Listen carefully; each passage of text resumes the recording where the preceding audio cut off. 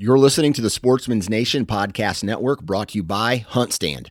HuntStand is the #1 hunting app in the country, and at only $29.99, HuntStand offers a ton of functionality for hunters all over the country.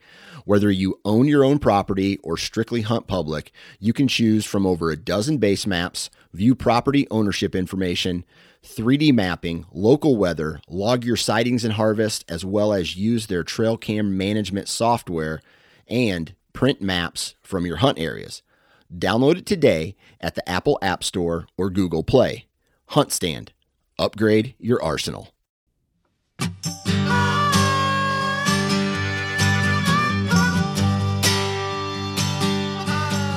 Welcome to the How to Hunt Deer podcast. This podcast series was designed to educate those who are interested in becoming deer hunters.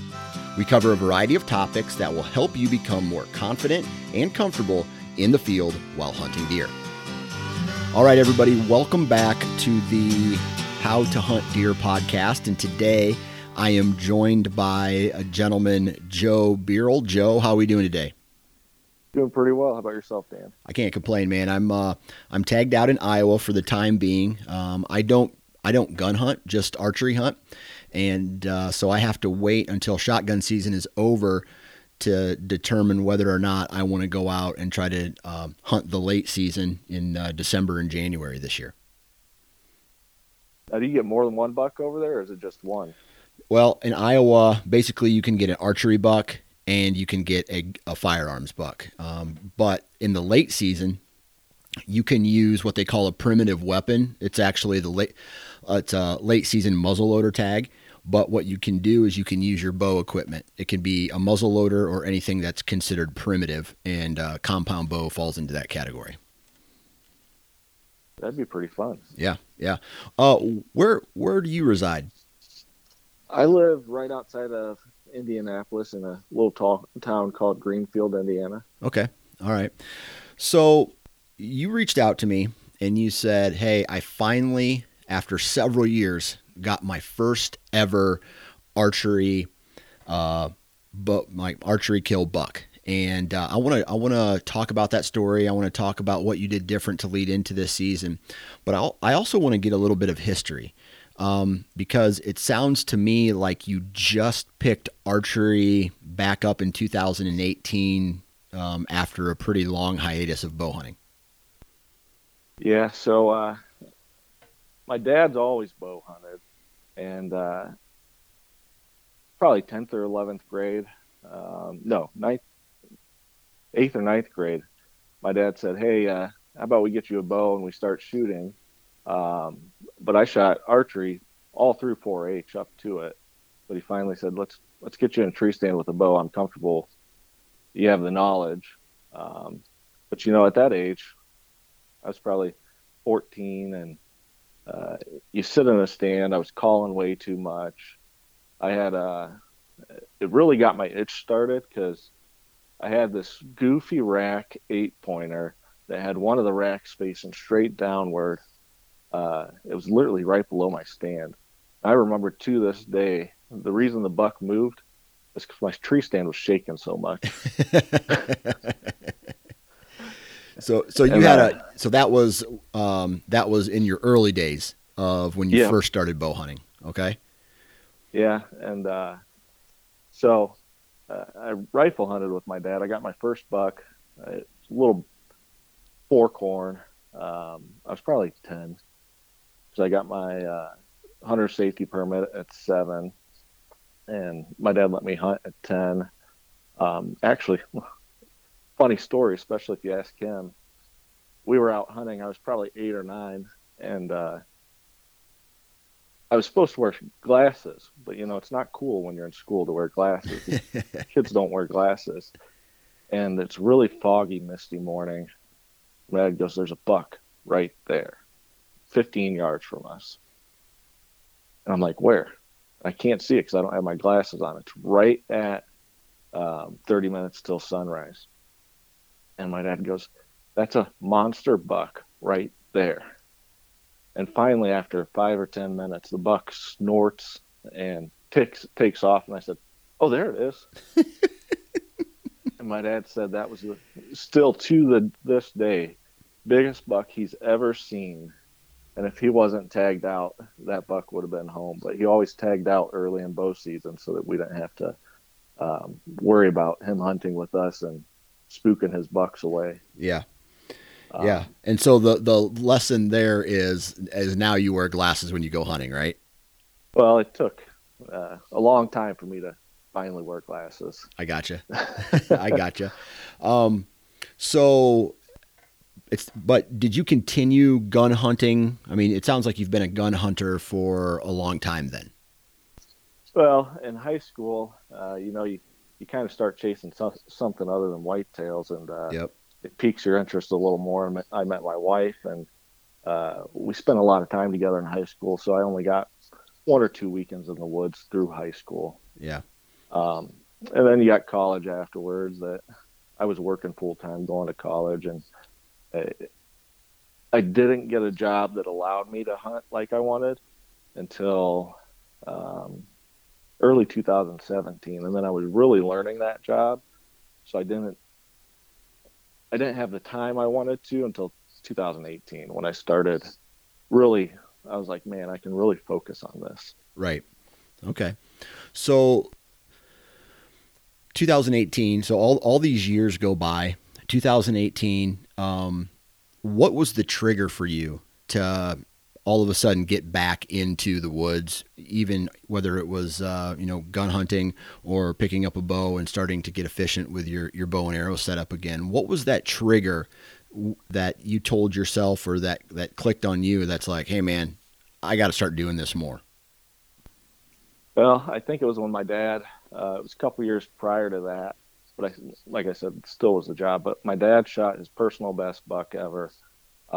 First time ever setting foot on this property. His buddy has heart issues and said, hey, I need someone to come hunt with me because my wife doesn't trust me in the woods alone. So my dad picked a spot on a fence row, sat down, and opening morning of firearms, this monster 12 point, I think it was actually 11, missing one on one side, 165 inch buck steps out at 40 yards, sniffing a doe's butt, and he was gun hunting because he hadn't practiced his bow in many years.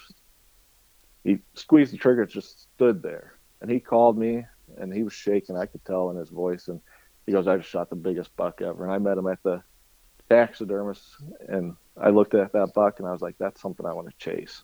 Yeah. I want to chase big deer.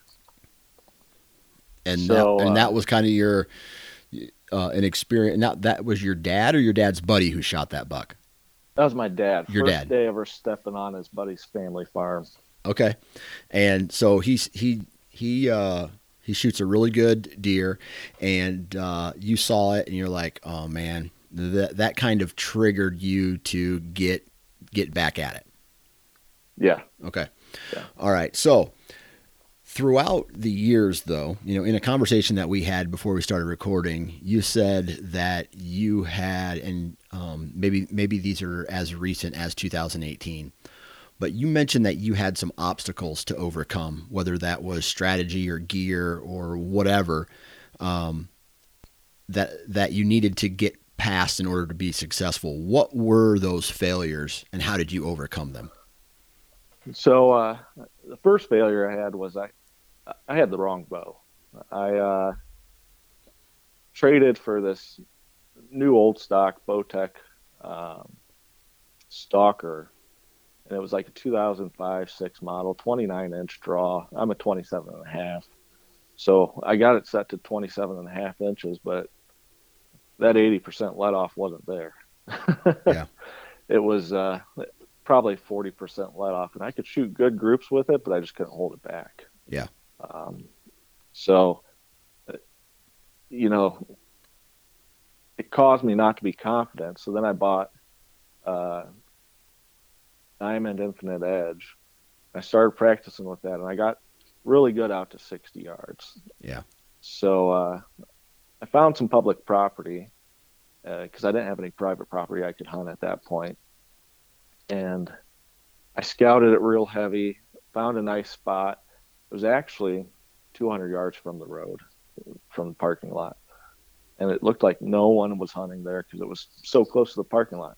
People either tell you to go way deep in public property or you're not going to see deer. Yeah. And I'm going to hold you right there for a second though, because you talk about gear, right? And I think that's, I had an experience like that even this summer where I had typically been shooting a 29 inch draw, and I go to a bow shop and I'm just testing out new bows. And he's like, all I got is a 30, or no, I was asking for a 29, and he watched my form and he's like, man, you actually need a 30 inch draw length. And so I got a 30 inch out and I started shooting it, and it actually felt more comfortable to me. So all my testing that I did between the seasons was on a 30 inch draw length, and I got way more confident. And my accuracy was really improved, as opposed to shooting something that was a little short on me.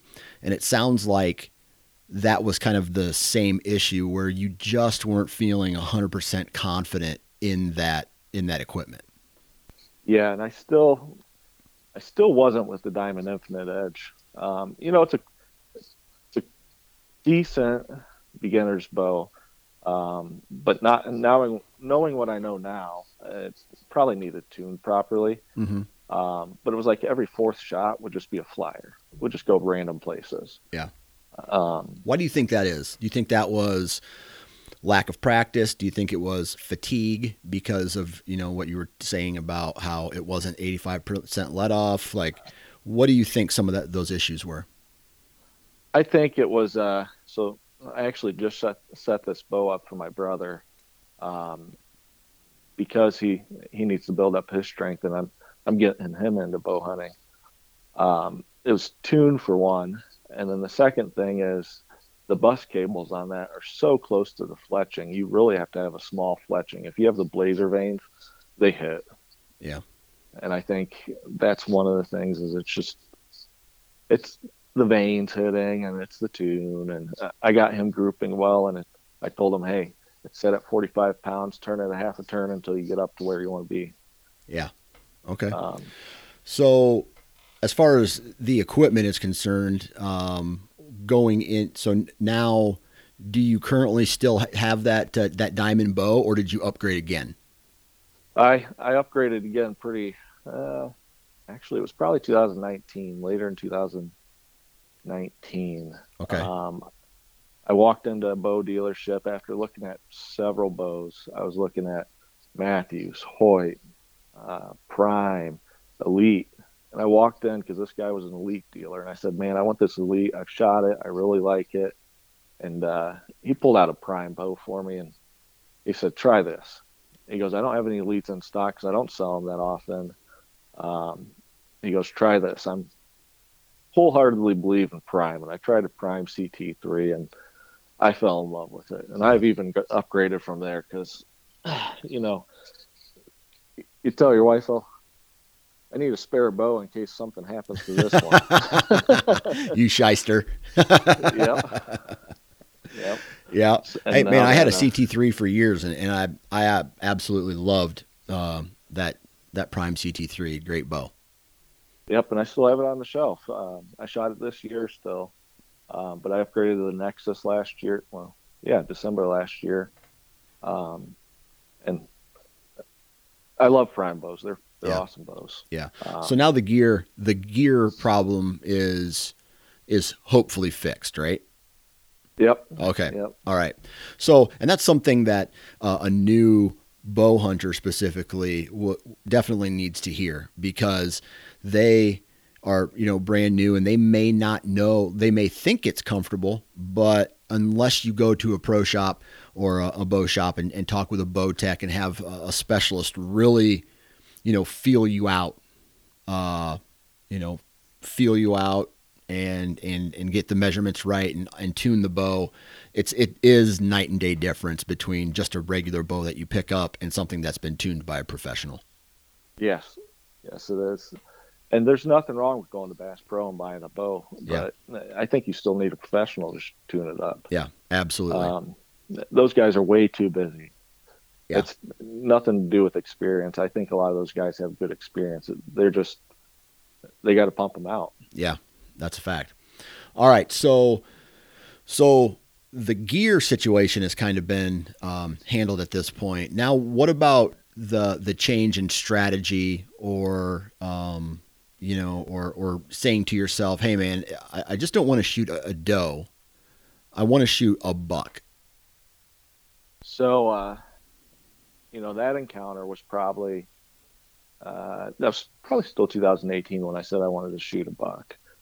Um, and that was, my first encounter as an adult with a buck and a bow was 2018 on that public land.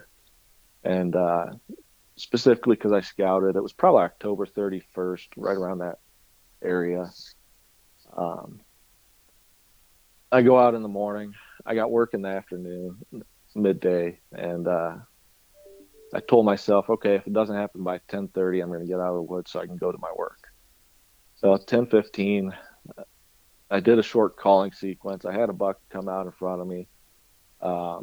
Like I said, I'm pretty confident to 60 yards, and I had a Trophy Ridge React 5-pin sight, so I knew where all my pins were. I had ranged this tree, knew the buck was at 45 yards, put the pin right on him, shot him, waited about 45 minutes because I saw him run off, but I lost sight. So when I went, I found the arrow. It had some pretty good blood. And this was really, what year was this? 2018, right? Yeah. Okay. Yeah. All right. So the arrow had good blood. There was good blood on the ground. I said, okay, I'm going to go take my climber out. So I was still using a climber at this time. I hadn't upgraded the Lone Wolf. I think I have an Alpha now. And I took my climber out, walked it to the truck. So now we're hour 45 minutes into the hunt, or into where I shot the deer, and I'm starting to track. And when I'm at the truck, a DNR officer happened to drive up, and he goes, "Hey, have any luck?" And I said, "Yeah, actually, I'm going back to track." So he goes, "Hop in the truck. I'll drive you back there. We'll go look together." So now I got 4 eyes instead of 2. And we track this buck, and we're tracking it, moving real slow. And we get to the spot, and there's just blood everywhere. And he goes, "Man, this buck has to be close." And then we find nothing after it. Nothing. We never saw the buck jump, nothing. Well, at this point, I'm supposed to be at my appointment for work. I called him, told him, "Hey, I'm not coming today. I got something more important to do." So I called a dog out because I knew that's what I needed to do. The dog comes out. He goes, "Show me last blood." I showed him last blood. He goes, "Man, this is really good blood. We saw bubbles in the blood. It was definitely a lung hit, at least one." And he goes, "The dog's not tracking anymore." And the more and more we look at this spot, you can see where this deer laid down or whatever, from the trail, the main trail where everyone in this parking lot has to walk on the way back. And he goes, "Well, take me to First Blood." Took him to First Blood. His dog went all the way to the trail, came back to the same spot. And he goes, "I'm telling you, this deer did not walk out of here." He goes, "Because there's scent glands in the deer's hoofs. And if that deer walked, my dog would at least track a little further." He goes, "The dog stops right here. This deer died right here." Well, 2 days later, I'm on a Facebook page, and I see my buck. And there's a guy grinning with my buck. What? Yeah. So someone stole that buck out from underneath of you. Yeah, because I remember to this day, he had more of a chocolate rack, and it was a little bit darker color fur than a standard buck. I mean, he was a mature buck, had a big white patch on the top of his head. Very unique buck. And it was probably 130-inch 10-point. I mean, nice buck. Yeah. And this public land was draw only for firearm season. And my neighbor happened to draw a firearm permit and invited me to come out with him. So, and this was kind of my neighbor's introduction to me getting to know each other, because he's about 75 and his daughters are getting a little leery that they don't want him to hunt alone anymore. Yeah. So, well, hey, out of curiosity, did you confront this guy who potentially stole your deer, or was there a chance that he shot him too? There's always that chance, but the blood trail never got heavier. Yeah. It was always the same until there was the end spot. Okay. Did you confront this guy? I didn't, because what's it going to do over Facebook? The DNR can't do anything. I talked to my dad about it after I saw the picture. I sent it to him, and we're both kind of hotheads. So that's, your first reaction is to confront the guy. And my dad goes, there's nothing you can do. But I was pissed about it the whole time, Yeah. It kind of racks your nerves, and you're like, what the heck? Yeah. So that kind of explains opening day of firearm season. On the same public property, I set up almost in the same spot just because I knew there were deer there. You're kind of tiffed because your deer got stole. Well, the first deer that walked out was a forkhorn, and I hadn't got a buck probably since 2011 or 12. Okay. Actually, it was probably late. Let me think about this for a second. Last buck I shot was my small basket rack 8-point. And that was with a firearm, right? Yep. I was in 7th grade. Okay. So that would have been 2008. No, 2006. Okay. So it was 12 years since I lost my last shot of buck. Okay. And I kind of took all my anger out on it, but I was at the same point, I was like, 2 bucks within a 2-week span of each other. It kind of started getting some wheels moving on what I wanted to do. And I was so perturbed about this whole thing. I honestly didn't hunt the rest of the season. That's how fired up you were. So did you end up shooting a deer with your gun then? Yeah, I shot that 4-point. Okay, that little forkhorn. Okay, with the rifle. Well, and that's a win, right? I mean, you got a deer, and as hunters, we all kind of make adjustments throughout the season, whether we want to, strictly hunt with a bow, or hey, I tried with a bow, it didn't work out. Whether it's your fault or in this instance, it sounds like it's not your fault. You had just a crazy circumstance happen. That we were successful in that season. And then it sounds to me like emotions kind of played out the rest of the season, and you decided to hang it up the rest of the 2018 season then, right? Yeah, kind of get a break, refresh. Yeah. I think that's the year I found the hunting public on Amazon, because I work from home a lot. Yeah. I like to say I worked from home before it was cool. Yep.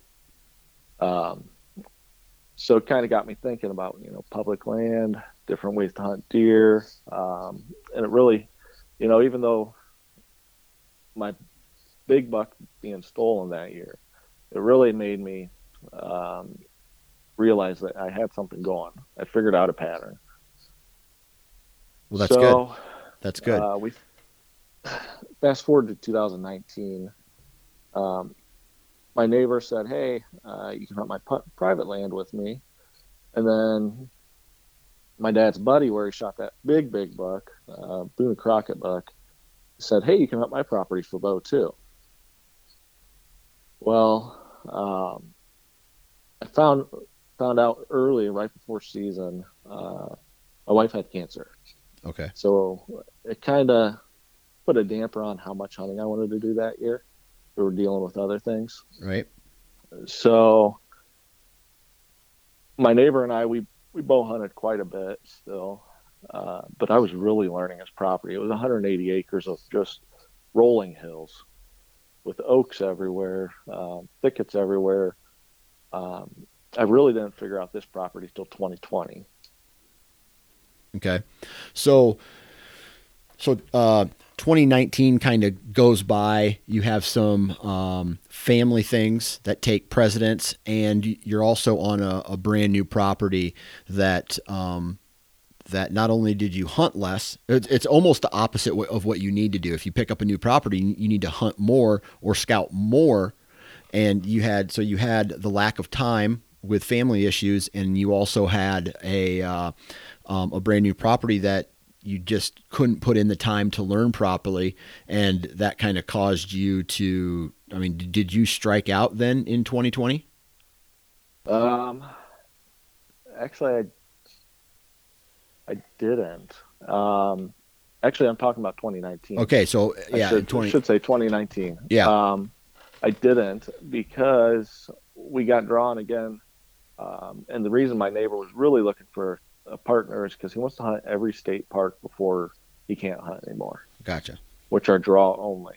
And state parks are firearm only. So state parks are really fun because they're only hunted for 4 days a year. Rest of the year they're sanctuary.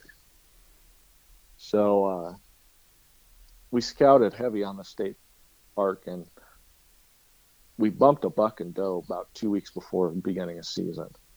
I started looking around and I was like, man, there's a lot of sign here. I want to sit here. So I sat there not 20 minutes after the sun rose.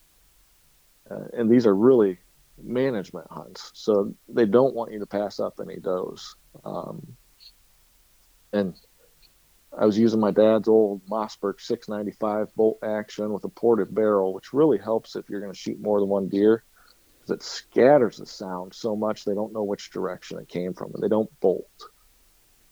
So about half hour, maybe even less before sunrise, or before after sunrise, I have two does flow through, and one's definitely a mom. The other one's year and a half old deer or less. And I shot the big doe. I didn't see her go down. And I'm like, I'm going to wait here in my climber and wait for the big deers to come by, or I'll go track it here in a little bit.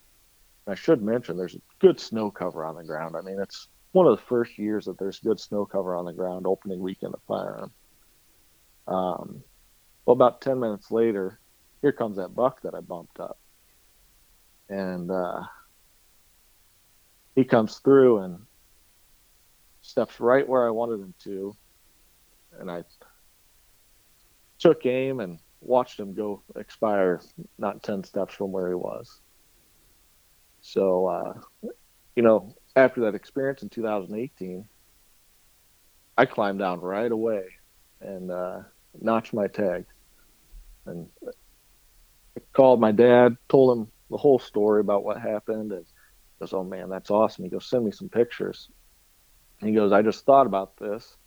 He goes, "You need to put your business card somewhere inside that deer, whether it's in the ear and the mouth, cut a hole in its under the rib and shove a business card in its rib. That way, while you're going to grab your truck, someone decides to take your deer, you got some kind of proof this time." And so I did that, called my neighbor. I said, "Hey, I shot a buck and I shot a doe. Just want to let you know." And he goes, "Oh, well, I'll walk over and I'll help you put them in the truck." So we did that. We got the buck and doe. I found the doe fairly quickly. She was only 40 yards from where I shot her. And that was my 2019 season because like I said, my wife had some health issues and I didn't want to hunt that much. Right. Right.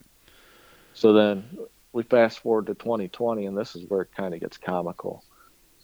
So my next door neighbor and I made plans to go out on Saturday, and I've kind of figured out his property. It's probably about October 10th. So Friday before, and I decided, my dad's friend's property where I got permission to hunt, I was going to go try just because I had the time. I really wanted to get in the woods and figure out some deer patterns. And that property, I knew I had the potential to find a nice buck because it produced nice bucks before, and it's farmland, agricultural, with a couple 20-acre plots of woods. So they're concentrated.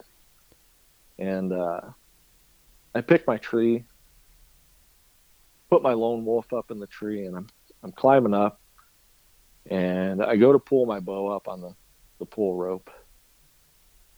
I'm reaching down to grab it, and the clip on the pull rope snaps. I watch my bow fall all the way to the bottom of the tree.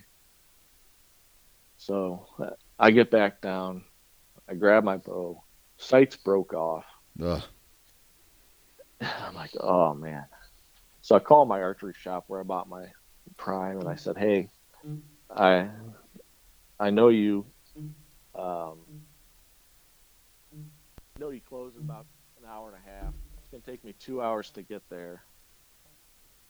Is it okay if you stay open so that I can get a sight? I just need to get a sight so that I can go out in the morning because I promised my neighbor I was going out with him. So I go pick up a sight. It's a totally different sight. I got a single pin because that's what I wanted. And I should have got a multi-pin because that's what I was used to. So I get there and put the sight on. He levels it for me and everything.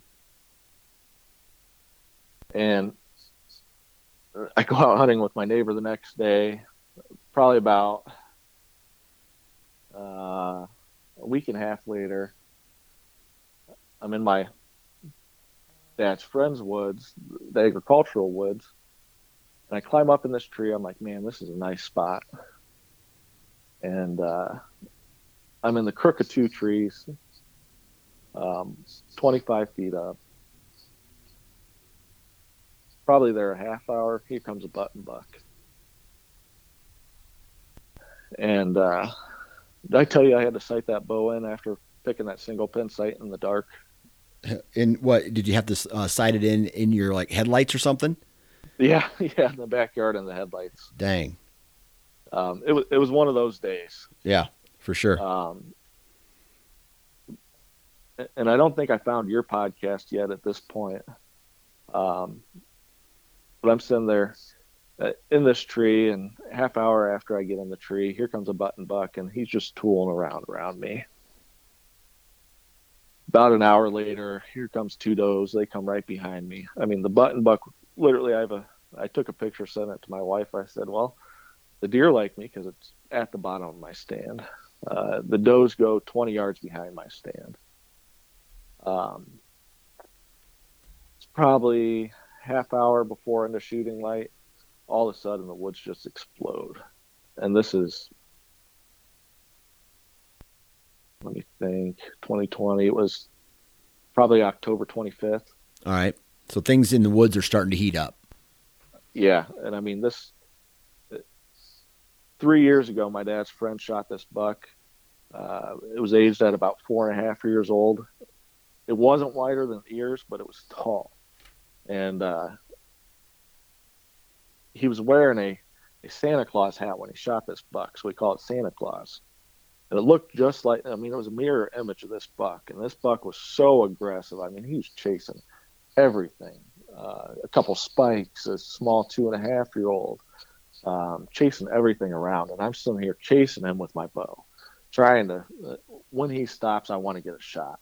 And I had this tree, I knew it was about 45 yards away. And I set my single pin because I knew he was going to stop right in it. And I released an arrow. I didn't have lighted nocks at this point. Couldn't find the arrow. Couldn't find any blood later that night. So it was complete miss. When I got down to where I thought he was, I looked back up at the tree. He was about 20 yards after the tree. It just looked like he was in that opening. Yeah. So I should have, he stood there long enough. I should have ranged him. Yeah. and his head was behind a tree. But rookie mistake. Yeah. Uh, So at that point, you miss a deer, and a lot of people, their confidence, the confident level kind of goes down. And how did you recover from something like that? I immediately went back in my backyard and I started shooting. Yeah. Um, I got confident. I finally got a nice sight tape on my single pin sight. Um, and I shot my first Robin Hood that week that I was shooting. So that was like, man, I'm doing something right. That Robin Hood was at 60 yards too. So it told me, I'm doing something right. I was hitting softballs at 80 yards when I stepped back to 80. I was really dialing things in. Yeah. So then this is 2 days before opening of firearms, so like November 12th. I went back out to my dad's friend's property, the agricultural property, and there's a thicket on the backside of these woods, and it's a slow hill that goes back to the thicket. And the deer always funnel through that thicket. The thicket is someone else's property, though. So I sat back probably 10 yards off of this thicket, and there's this big tree it's two trees. I get up in the crook again with the climbing sticks. This one was, when I got up there, it was leaning back way more than it looked like from the ground. It was pretty funny sitting in it, and you're almost in a recliner on the platform. So this is my first encounter with deer sounds in the woods. It's probably before daylight savings time, so it's probably about 7:15. I had a bunch of does come through, and they sat 20 yards from me, bedded down. Not 5 minutes later, I'm using doe estrus at this time, and I Like have it you mean set. scent? You're Yep. using a whole bunch like you. So what'd you do? Did you drag a drag rag into the woods with you, or did you spray it at the bottom of your tree, or how did you use that scent? So I drug it all the way across the hayfield with me, going into the woods, and drug it into the woods, hung it up in a tree right on the property line, because the wind usually comes from the property line, blows into me, but all the deer funnel up through from the bottom usually. Okay. So after those does lay down, all of a sudden I hear the loudest grunt I've ever heard. I mean, it scared me almost. It was like, whoa, what the heck was that? And I just see antlers. And this really taught me in 2020 to identify bucks in the woods.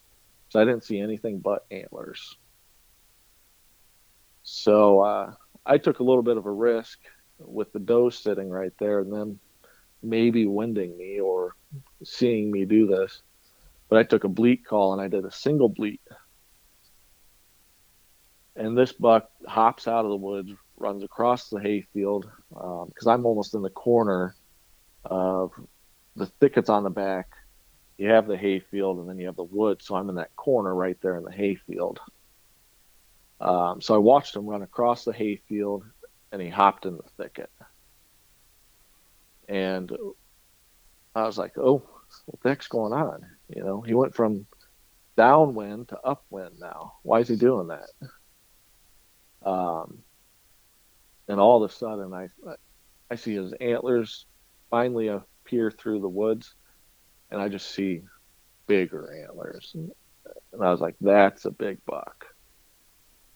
So I'm sitting here waiting in this tree stand, anticipation's building, but you get to that point where your buck fever almost goes away Yeah. because you've been waiting so long. Yep. And the smaller buck, which by smaller, thinking about it now, I think it's the buck that I shot this year. Because I had several encounters with him. throughout this year and last year. Well, let me take that back. Last year I had several encounters with him. I had one encounter with him this year. Yeah. So I see him filter through, and then I see this big buck, definitely 3-4 inches on each side outside the ear. I'm guessing a 140 at least. And he comes at, and he's walking slow because those big old bucks don't walk fast. So he's coming slow. And in 2020, I told myself at the beginning of season, I'm not going to shoot a small buck, because in 2018, I shot a small buck, and I said, I'm not going to do that again. So he makes a circle and circles in front of me, and he's at 36 yards. I ranged him. Well, I said that I dropped my bow, put a new single pin sight on it, and I should have got a multi-pin. So this is the reason why. So I go to turn my single pin sight to 35 yards, and I spin the dial. I draw back, I shoot, and I had lighted nocks at this point that I had sighted in, and I watched the arrow go right below him. I mean, right below him. And this was after you ranged him, correct? After I ranged him. Okay, so you ranged him, you got a range, and you adjusted your pin to get the range on the sight, and you missed low. Well, and that's the tricky part. The sight that I got, the adjustment knob is not keyed to the shaft. So when you turn it and it's not loosened on the bottom, the lock's not loosened all the way, it just spins. Okay. So it's still set for 20 yards, and it just went right below him. Gotcha. So another example of gear not working, or you not being comfortable with your gear. Yep.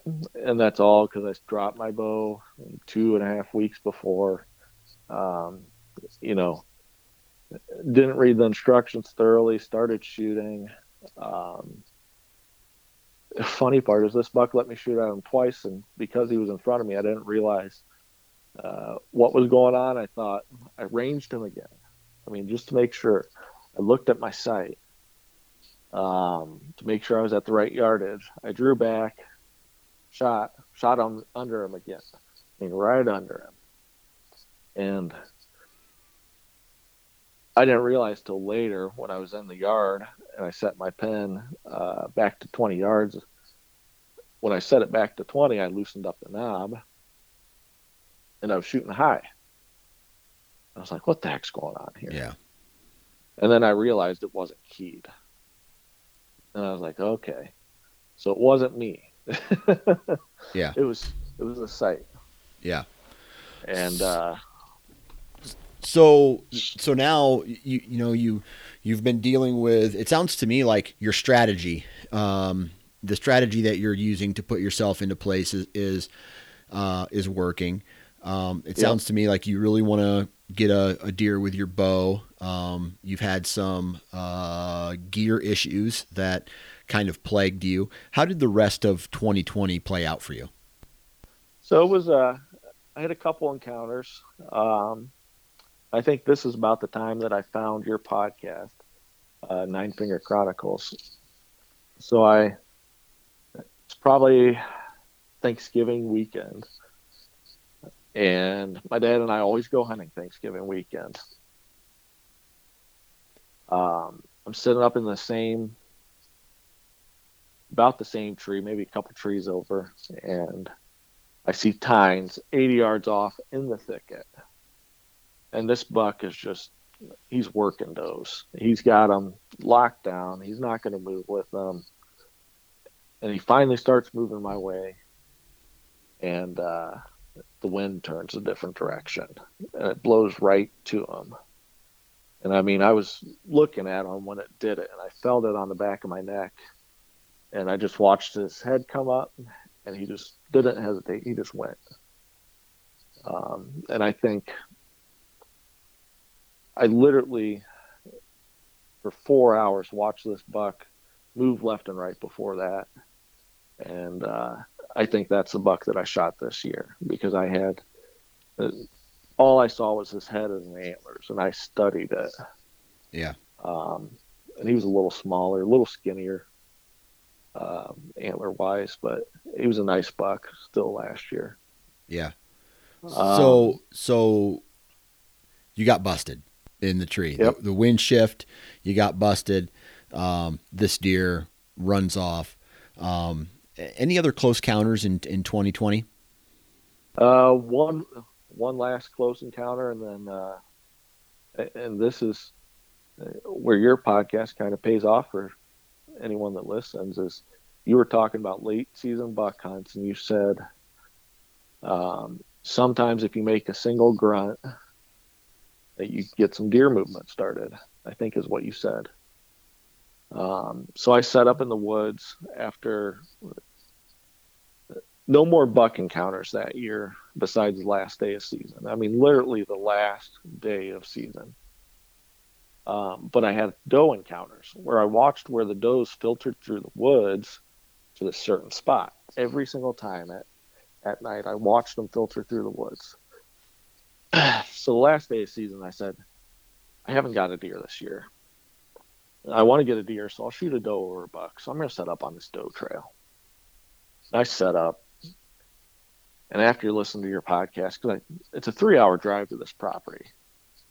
So I listened to podcasts on the way home and on the way back. I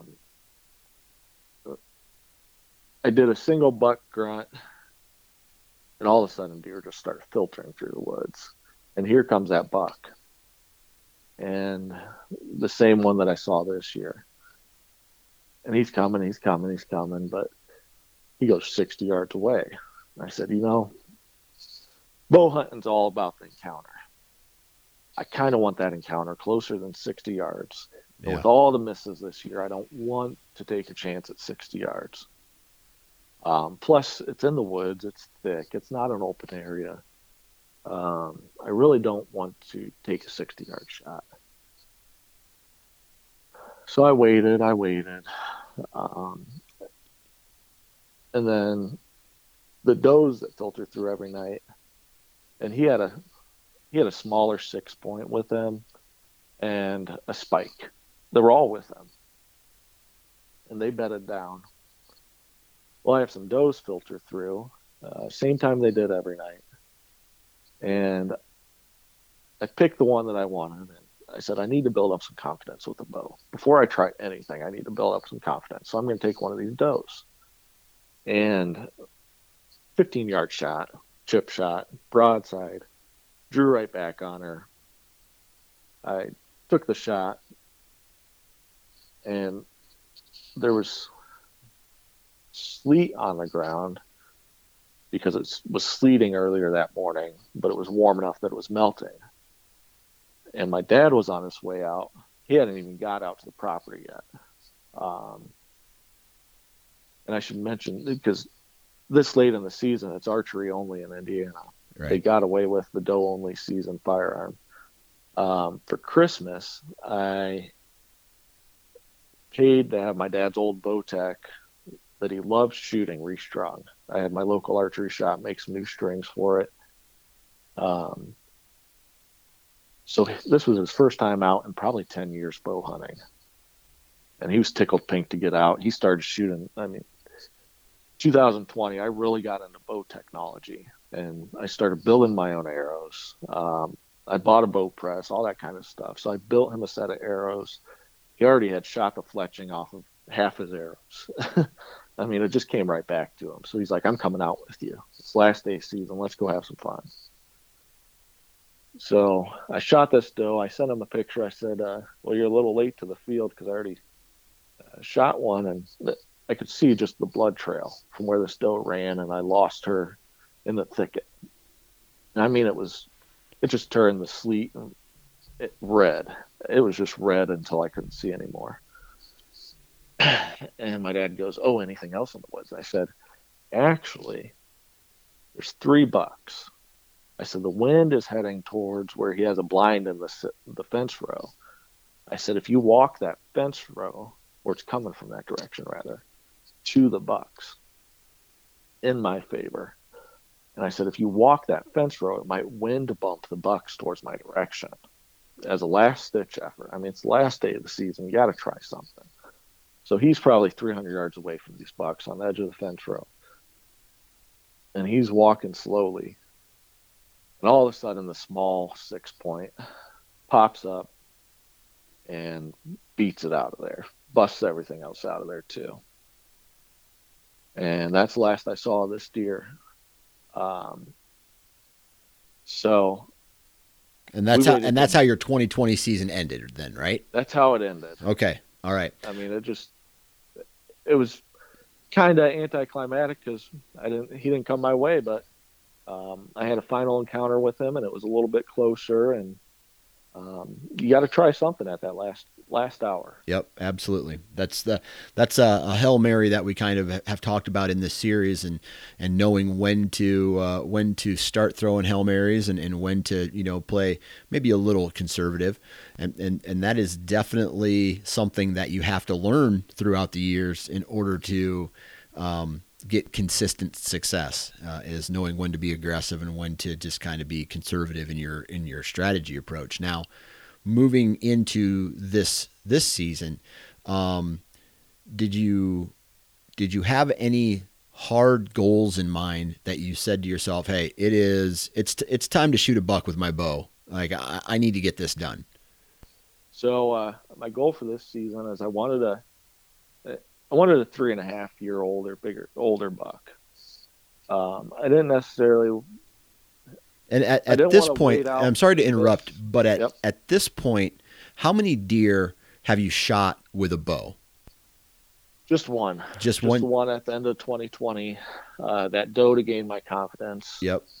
That was the only deer I've ever. And that buck in 2018 that I suspect was stolen by that guy because, it's just such a unique buck. Those are the only 2 deer that I've ever know that I hit and tracked. Yeah. Okay.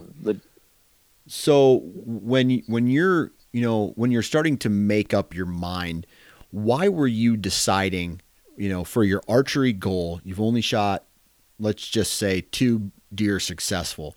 Why did you put a certain goal of a 3-year-old buck or a 3.5-year-old buck as a goal when you've only shot 2 other deer with your bow? Well, my dad's friend Chuck has a saying on his property, and he said, first time I ever hunted on this property, he said, I have one rule: don't shoot little bucks. Okay. That's his only rule for the property, is don't shoot little bucks. Gotcha. And I knew because that's not your land, you have to live by the request of the landowner. Yep. Okay. All right. Yep. And it's because he knows it has potential for nice bucks. Yeah. He's taken several 130-inch plus bucks on this property. Gotcha.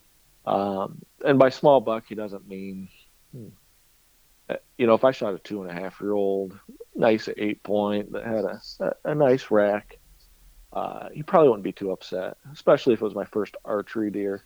Right. But it's just kind of his hard and fast rule: don't shoot little bucks. Yeah.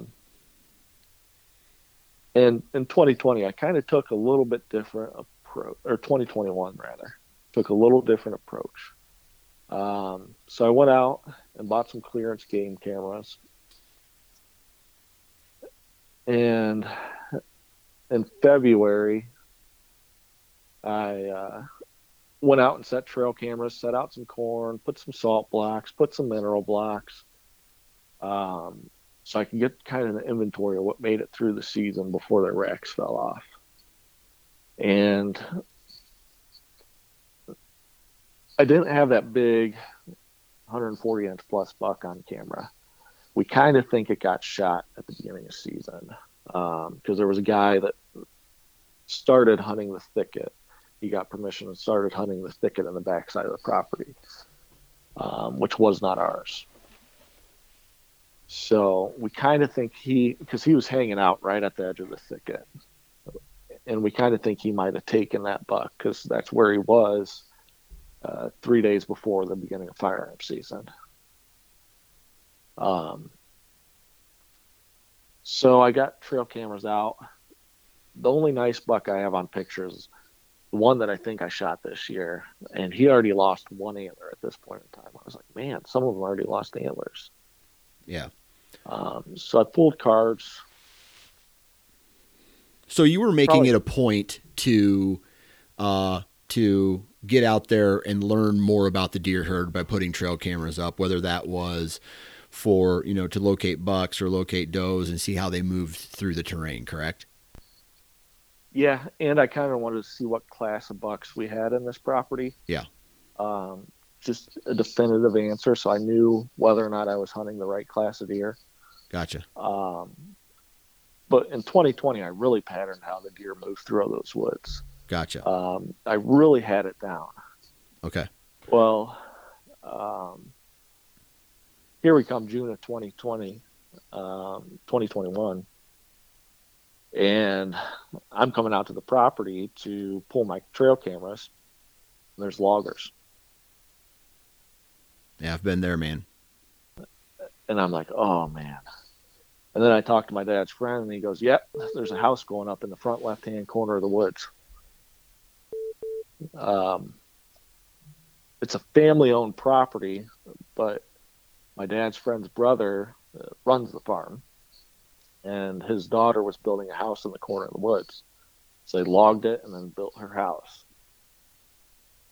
So I pulled cards in June, and I had a picture of my buck that I shot this year on those cards. So I knew he was there. They were out of there in 2 weeks. I mean, it's a small 20-acre section of woods, so they got out of there quick. But I didn't know how it was going to affect deer. And actually, this might not have been June. This might have been earlier because it was before turkey season. So it might have been March when they did this. Okay. So the property is impacted by something completely out of the norm, right? They log it, they build a house. We have to fast forward just for time constraints on this episode now. So as the 2021 season has started, there's been an impact in some way, whether we call it pressure, let's just call it pressure on a certain part of the farm. How did that pressure affect the deer movement on that property? Did it change it at all, or did it change it enough where you had to make some moves? Well, this is where I took your advice. You said don't ever make an observation sit if you can make an observation sit where you can hunt. So I knew there was a trail right down the middle of the woods a logging trail. And they usually came on the south side of the woods, and this is pretty much dead center in the woods, but there's that slight hill. So I sat on top of it because I knew, something changed. So I kind of wanted to be in an area where I could shoot, but observe at the same time. Gotcha. So, it's my first sit on the property because, comical fails that happened with me. September 20th or so, I was shooting my bow and I went to draw it back, and I think my bow came with a string defect because I had multiple issues with my string. Long story short, my string broke and bent both cams. I didn't get my bow back until a week prior to this. So I had my bow sighted into 20 yards. But that's the story of my bow hunting career, is that there's always something that goes wrong right before season. Yeah. So I get up in the stand, this observation set where I could actually get in some of the action. Deer start flowing through, and there's treetops down everywhere. They're still green. And I'm nestled up in this oak tree. I have really good backdrop around me, and I forget what date it is exactly. I think it's October 15th. It's right dead in the middle of the month.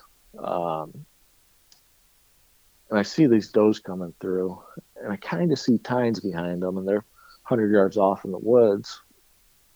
Um, and the funny story about this hunt, real short and sweet, I was just going to go pull trail cameras because we were camping at a campground that was 40 minutes away from this property instead of 3 hours. And I talked myself into actually hunting instead of pulling trail cameras. So I see these does, and I kind of see antlers 100 yards off, and I do a single doe bleat. It's early in season, but sometimes bucks react weird to doe bleat. And this buck just starts pushing does around. I mean, he's pushing them around. Who's hot? Who's ready? Yeah. And he finally figures out none of those does are, and he walks on a string right to me. And this is kind of where all the practice. I mean, I practiced almost every single day in 2021. I was out there shooting almost nonstop. Yeah. And it's a full frontal shot almost, a little bit quartered. And I see him walking up to me, and he hops over this log. I knew the log was about 35 yards, just judging distance. And he takes a couple more steps where he's kind of clear from everything. I have to stand on my tippy toes to get over the brush that is my backdrop. Draw back. He never knows that I'm there. And I've only got my 20-yard pen sighted in because I just got my bow back.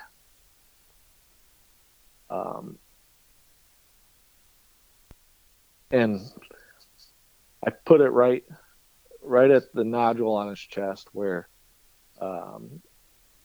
I knew it was going to take out part of the heart, at least one lung, and go into the liver.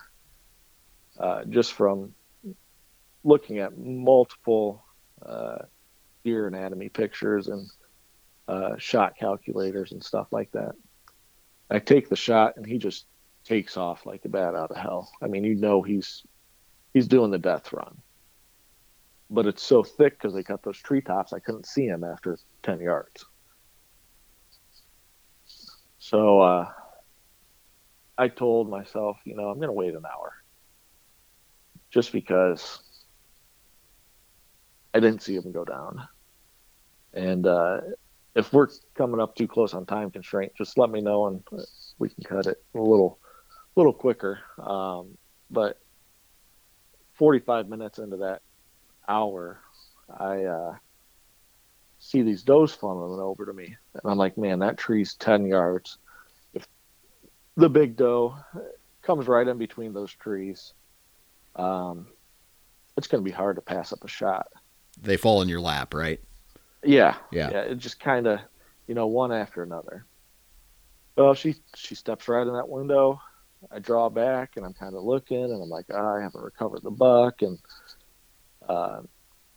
getting my anchor, and I'm kind of squeezing, kind of hesitant, and I took the shot and watched her trot off. Arrow stuck probably 18 inches into her. There was probably 10 inches that wasn't in her. Heard a loud schwack as I hit her scapula.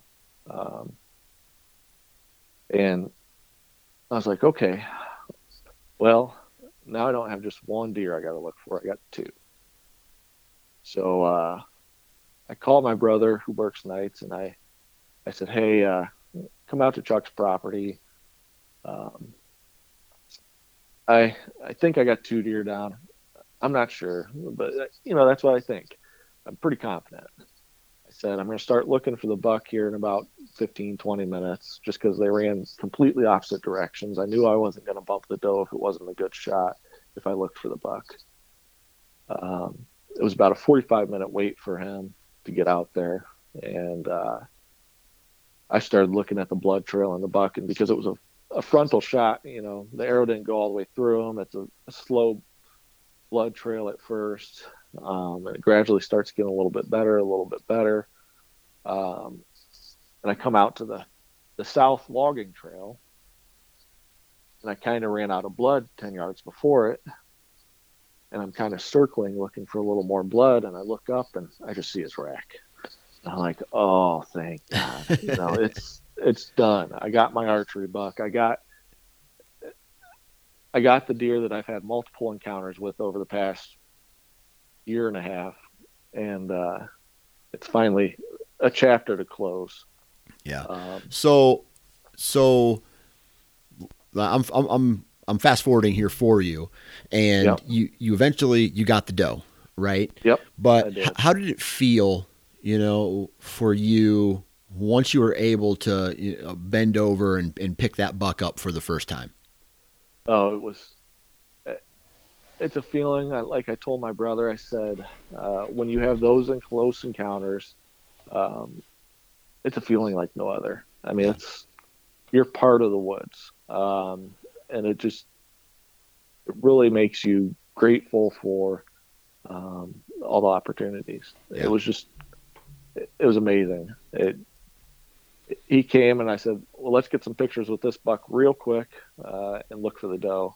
And then, of course, we found her and took pictures with both. But it was a real special experience, and it was nice to have my brother there. It kind of ignited his spark for archery because he was kind of like, why archery? Because you can't. I mean, he's rifle hunted his whole life. It took him until a couple of years ago to get his buck. Yeah. At all, because we lost our property from when I was a kid. But it really ignited a spark in him because he saw how happy I was getting my buck. Yeah. Yeah. Well, that's awesome, man. And the cool part about this whole story is you had to go through a whole bunch of trials and tribulations. Some of them were bad luck. Some of them were failure on your part. But, you know, and it took 3 years for you to be, you know, what you would determine, or I'm not going to say successful, because I think if even on years where you don't fill a tag, you can still have a successful hunting season. But this year, it sounds like you were able to check some boxes and accomplish what you ultimately set out to do, and that was put an archery buck on the ground. Yeah, and I would wholeheartedly agree with you. Even though I didn't take a buck in my 2020 season, all those encounters, it was still a fulfilled season. It teaches you a lot of lessons. Amen. Well, Joe, man, I really appreciate you taking time out of your day to hop on the podcast and share this experience with us. I know a lot of people out there who are new to bow hunting or novices, you know, relatively new, can benefit from your story here. So thank you very much for your time, and again, congratulations. Thank you, Dan. Thanks for listening to today's episode. If you want to find out more information and utilize additional resources, visit deerassociation.com/hunting101. There you will find links to the YouTube series, Guide to Successful Deer Hunting ebook, new hunter sign-up sheets, and Deer Hunting 101 courses. Additionally, you can listen to more outdoor-themed podcasts at sportsmansnation.com, on iTunes, or anywhere you download your podcasts.